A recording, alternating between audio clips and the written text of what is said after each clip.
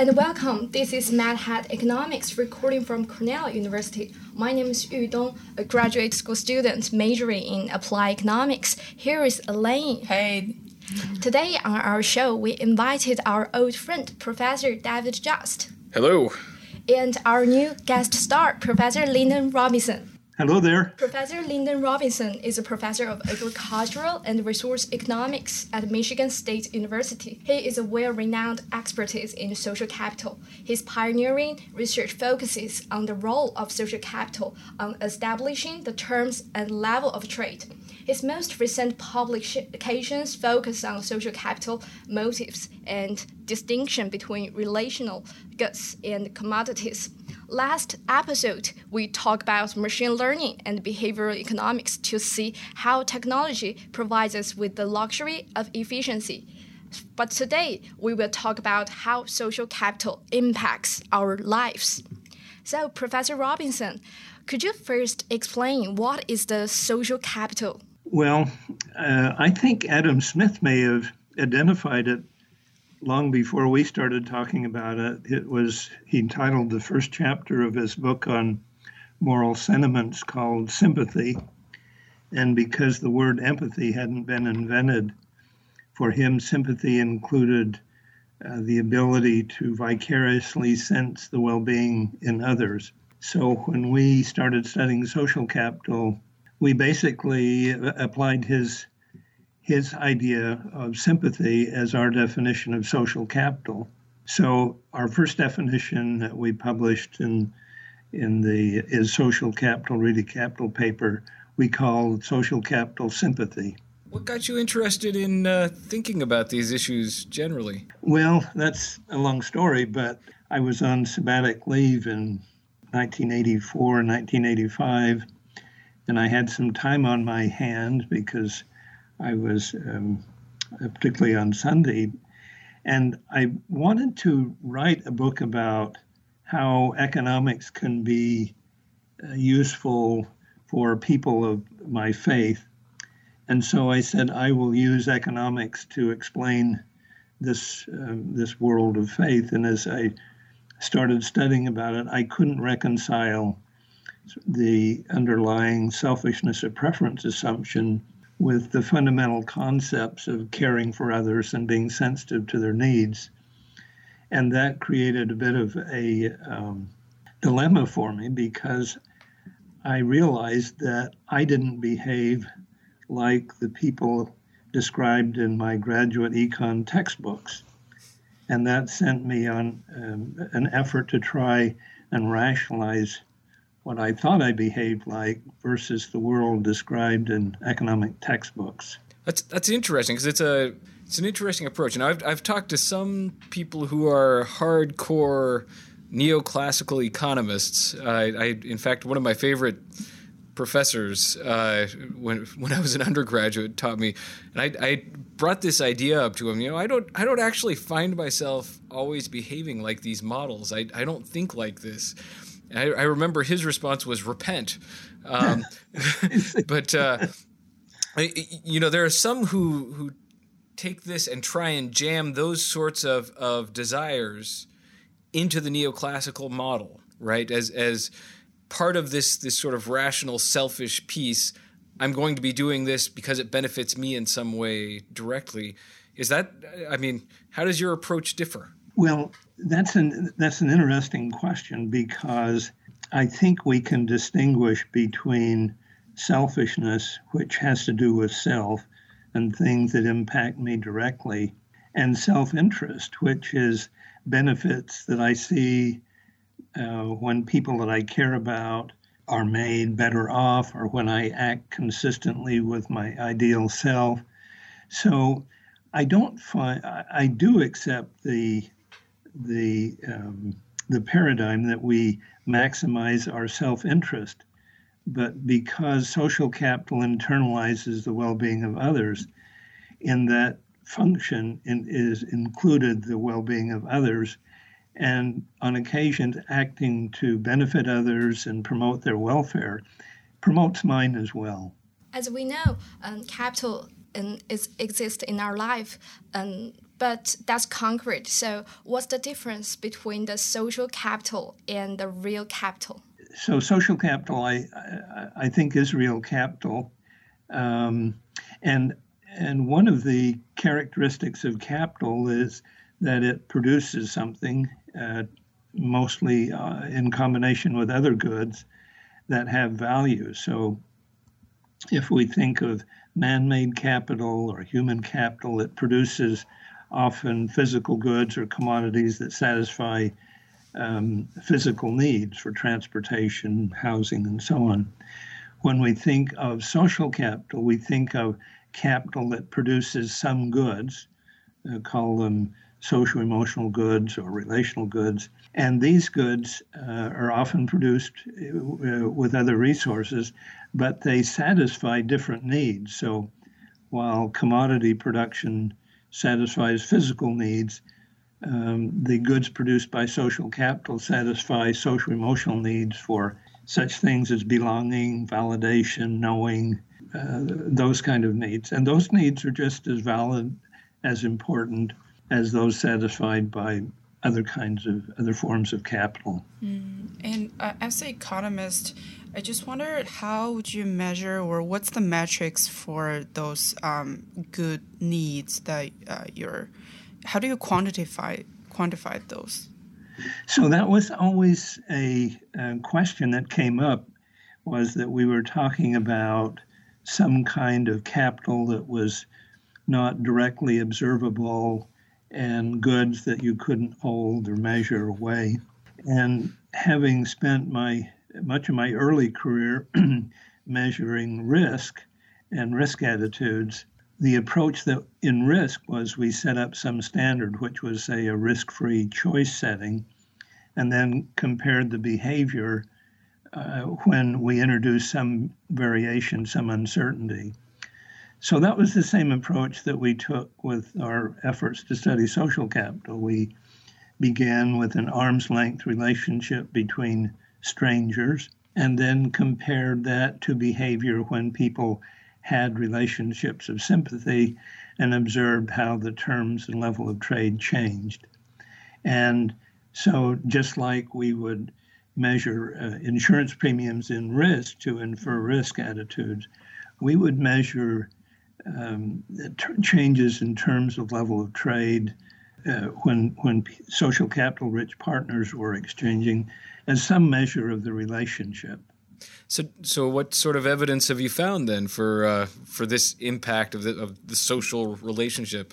Well, when we began, we said, let's begin with the industry most likely to confirm the neoclassical model or reject the social capital model, which was the behavior of loan officers, because you're trading a standardized good, you have lots of regulations and so on. And so we said, do the likelihood of a loan approval change when I change the relationship? And what we found was that for loan applications that were sort of in the middle, they weren't good or weren't terrific or weren't awfully bad, you could change the likelihood of a loan approval by as much as 50%.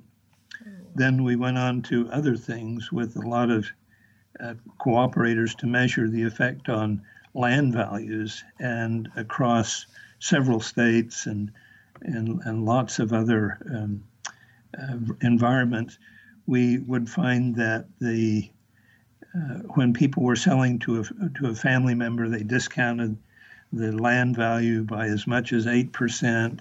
If there was a negative relationship, they would add a premium, which made transactions unlikely. And the end result was that at least half the transactions were between friends and family, partly because the terms and level of trade facilitated their transaction.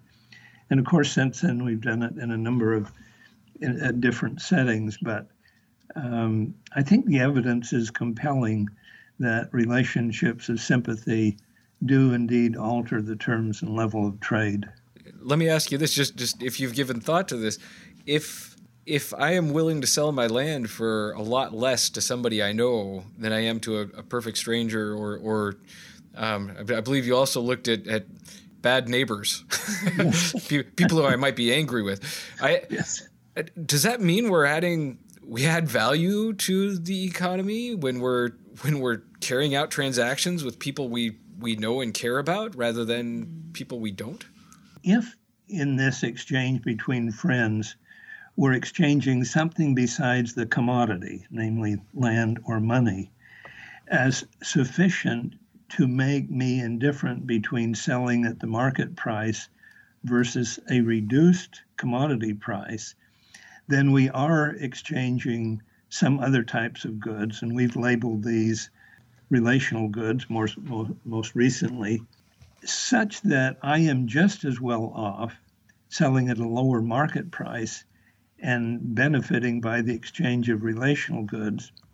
And the implications of that are really quite interesting. If I were to create an analogy, it would be like purchasing a plane ticket with accumulated frequent flyer miles and money. In this case, we're exchanging money or a commodity and relational goods in different combinations.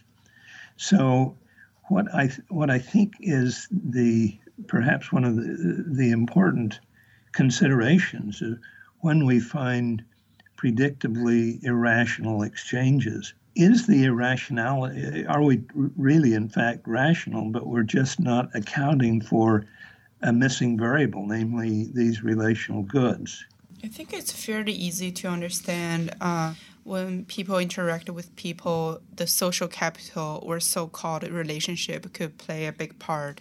But then how do you think, how important is social capital in a corporate setting when everything is standardized? Well, first of all, I would wonder if even in a corporate setting, if everything is standardized. So, there's a couple of things that are going on. One is when people have a relationship, they are exchanging some type of goods besides a commodity. And I think at least a number of studies that I've seen say that the salary or the commodity exchanges associated with one's employment are rarely the most important part of their satisfaction in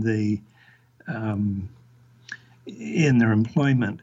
But you do raise one important question. For example, when borrowers and lenders were known to each other and the circle of people affected by the exchanges, they may have behaved differently than when you, to use the word slice and dice, loans and sell them without people being aware of each other.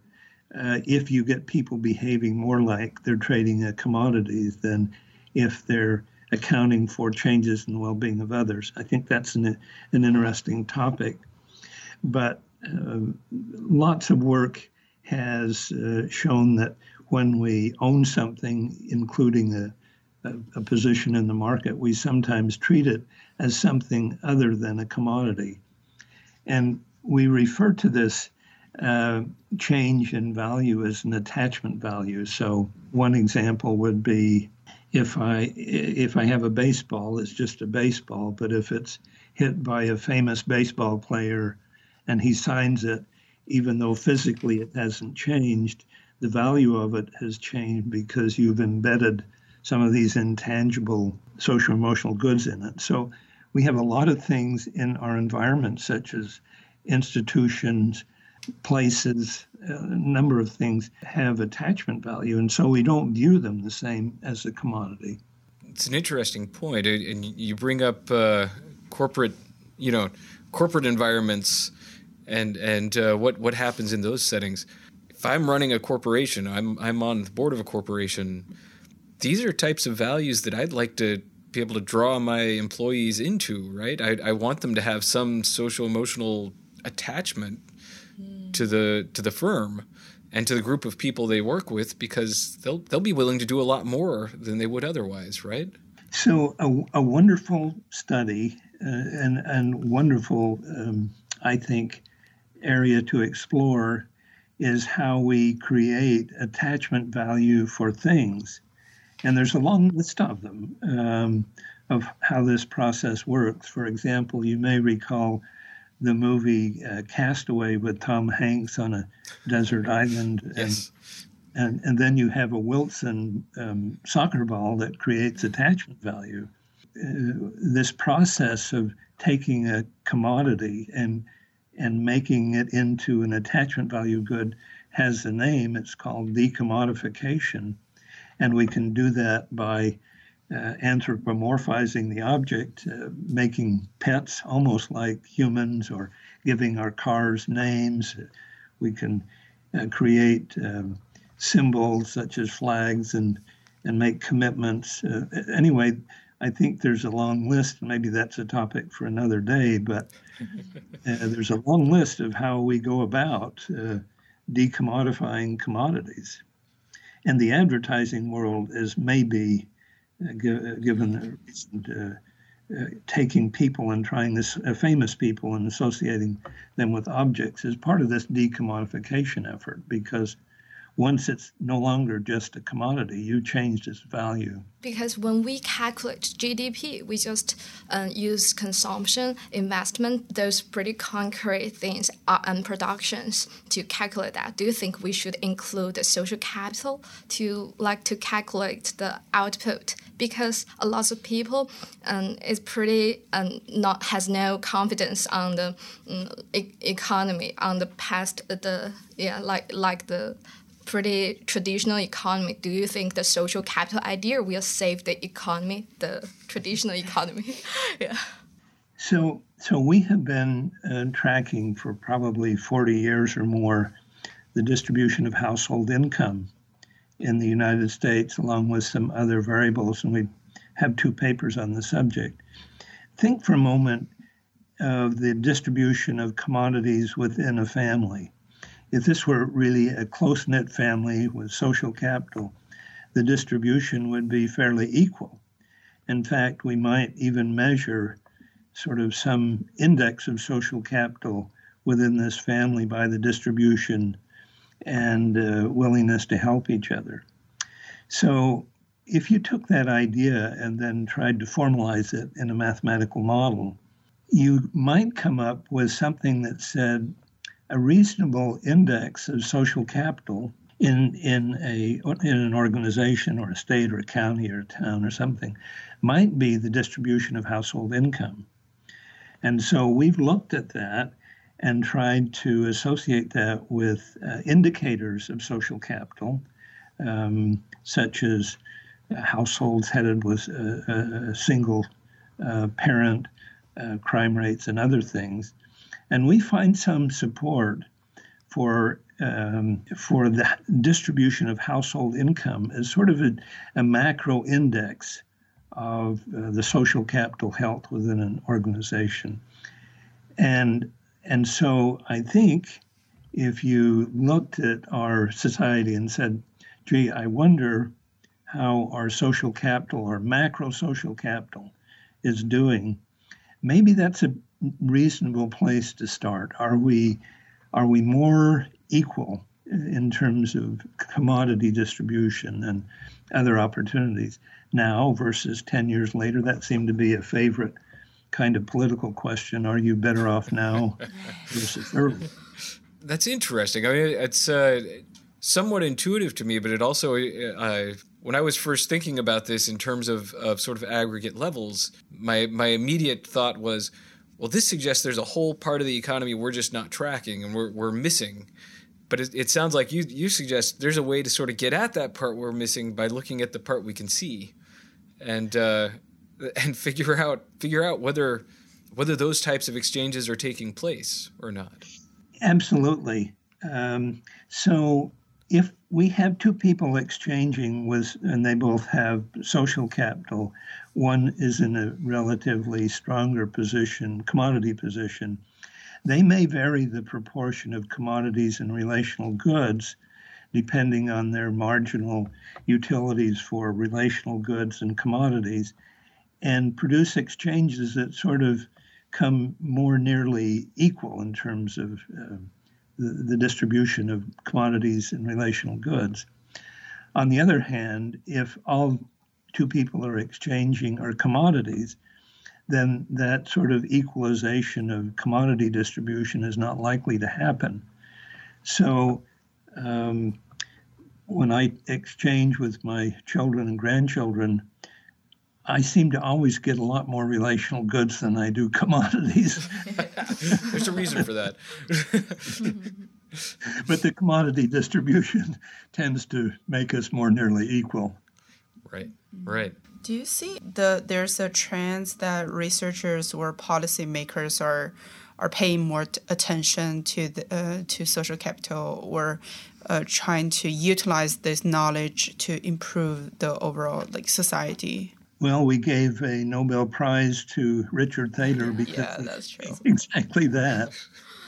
And I think in the previous administration, we also had a nudge unit. Yep. And I think business, people selling products, have a long time recognized that they're selling more than a commodity and tried to use that to improve their business setting. Now, if I could just wander just a little bit,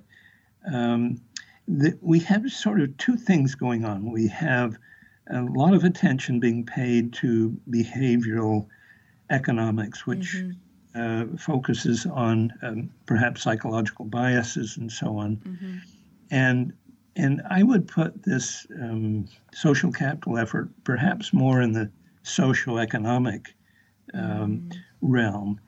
And the difference, and I think what this social capital effort is about, is trying to provide a paradigm that explains exchanges, including relational goods and commodities, so that behavior that we sometimes label in behavioral economics as irrational isn't considered irrational at all, but simply a natural inference from the social capital paradigm.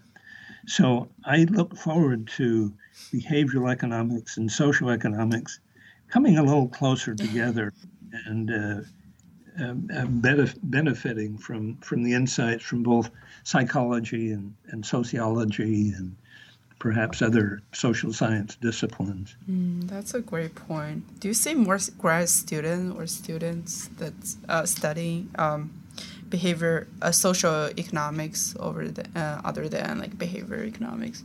Well, I haven't taken a survey of graduate courses or even undergraduate courses that include behavioral economics and social economics, because in some ways these have been sort of included in the curriculum of psychology and sociology and political science and so on.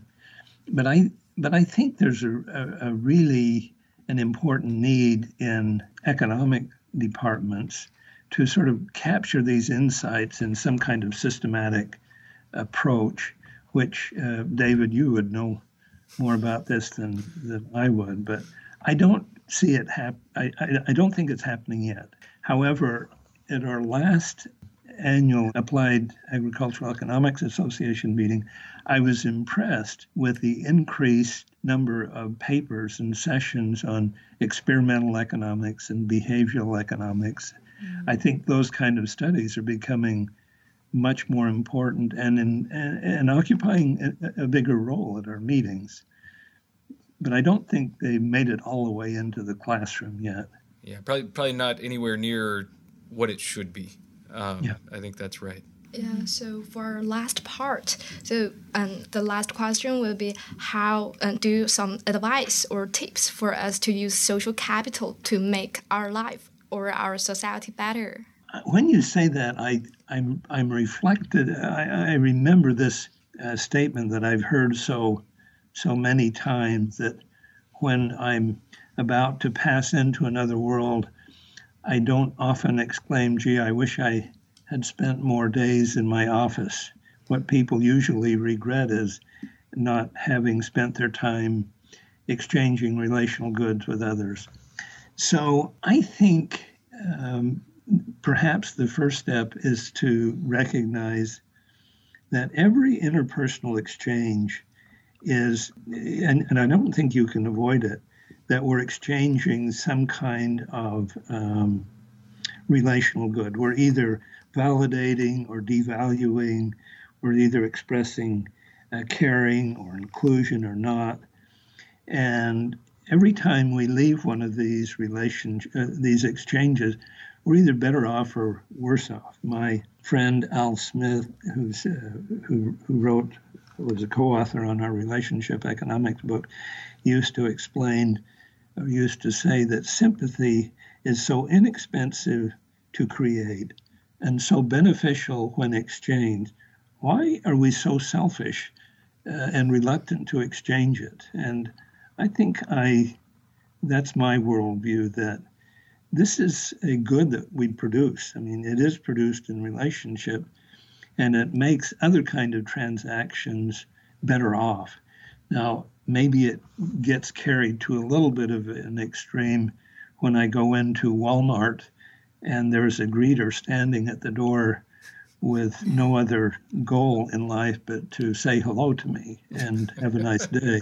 I think that kind of artificial exchange of relational goods may be not what we're after, but still, so in a personal sphere, that's what I believe. And when you have world leaders on a public stage, we have so many indications that the outcomes of their negotiations, which affect nations, depend on their ability to create social capital and exchange relational goods. So I would say that we need to be aware of how important this social capital is in altering the terms and levels of trade, not just between individuals, between world leaders, between members of Congress. I think our whole world runs a little smoother when oiled with relational goods produced by social capital. Yeah, I think those so warm advice will bring us to a nice ending point. Thank you, Professor Lyndon Robinson, for sharing today, and thank you, Professor David Just. All right. My pleasure. All right, folks, here comes to the end. We are so glad you're enjoying our podcast, Mad Hat Economics. Please share or contact us. You can always find more from our website, Twitter, or just simply email us, madhatecon@gmail.com. We're looking forward to hearing from you. Have a great one. Bye.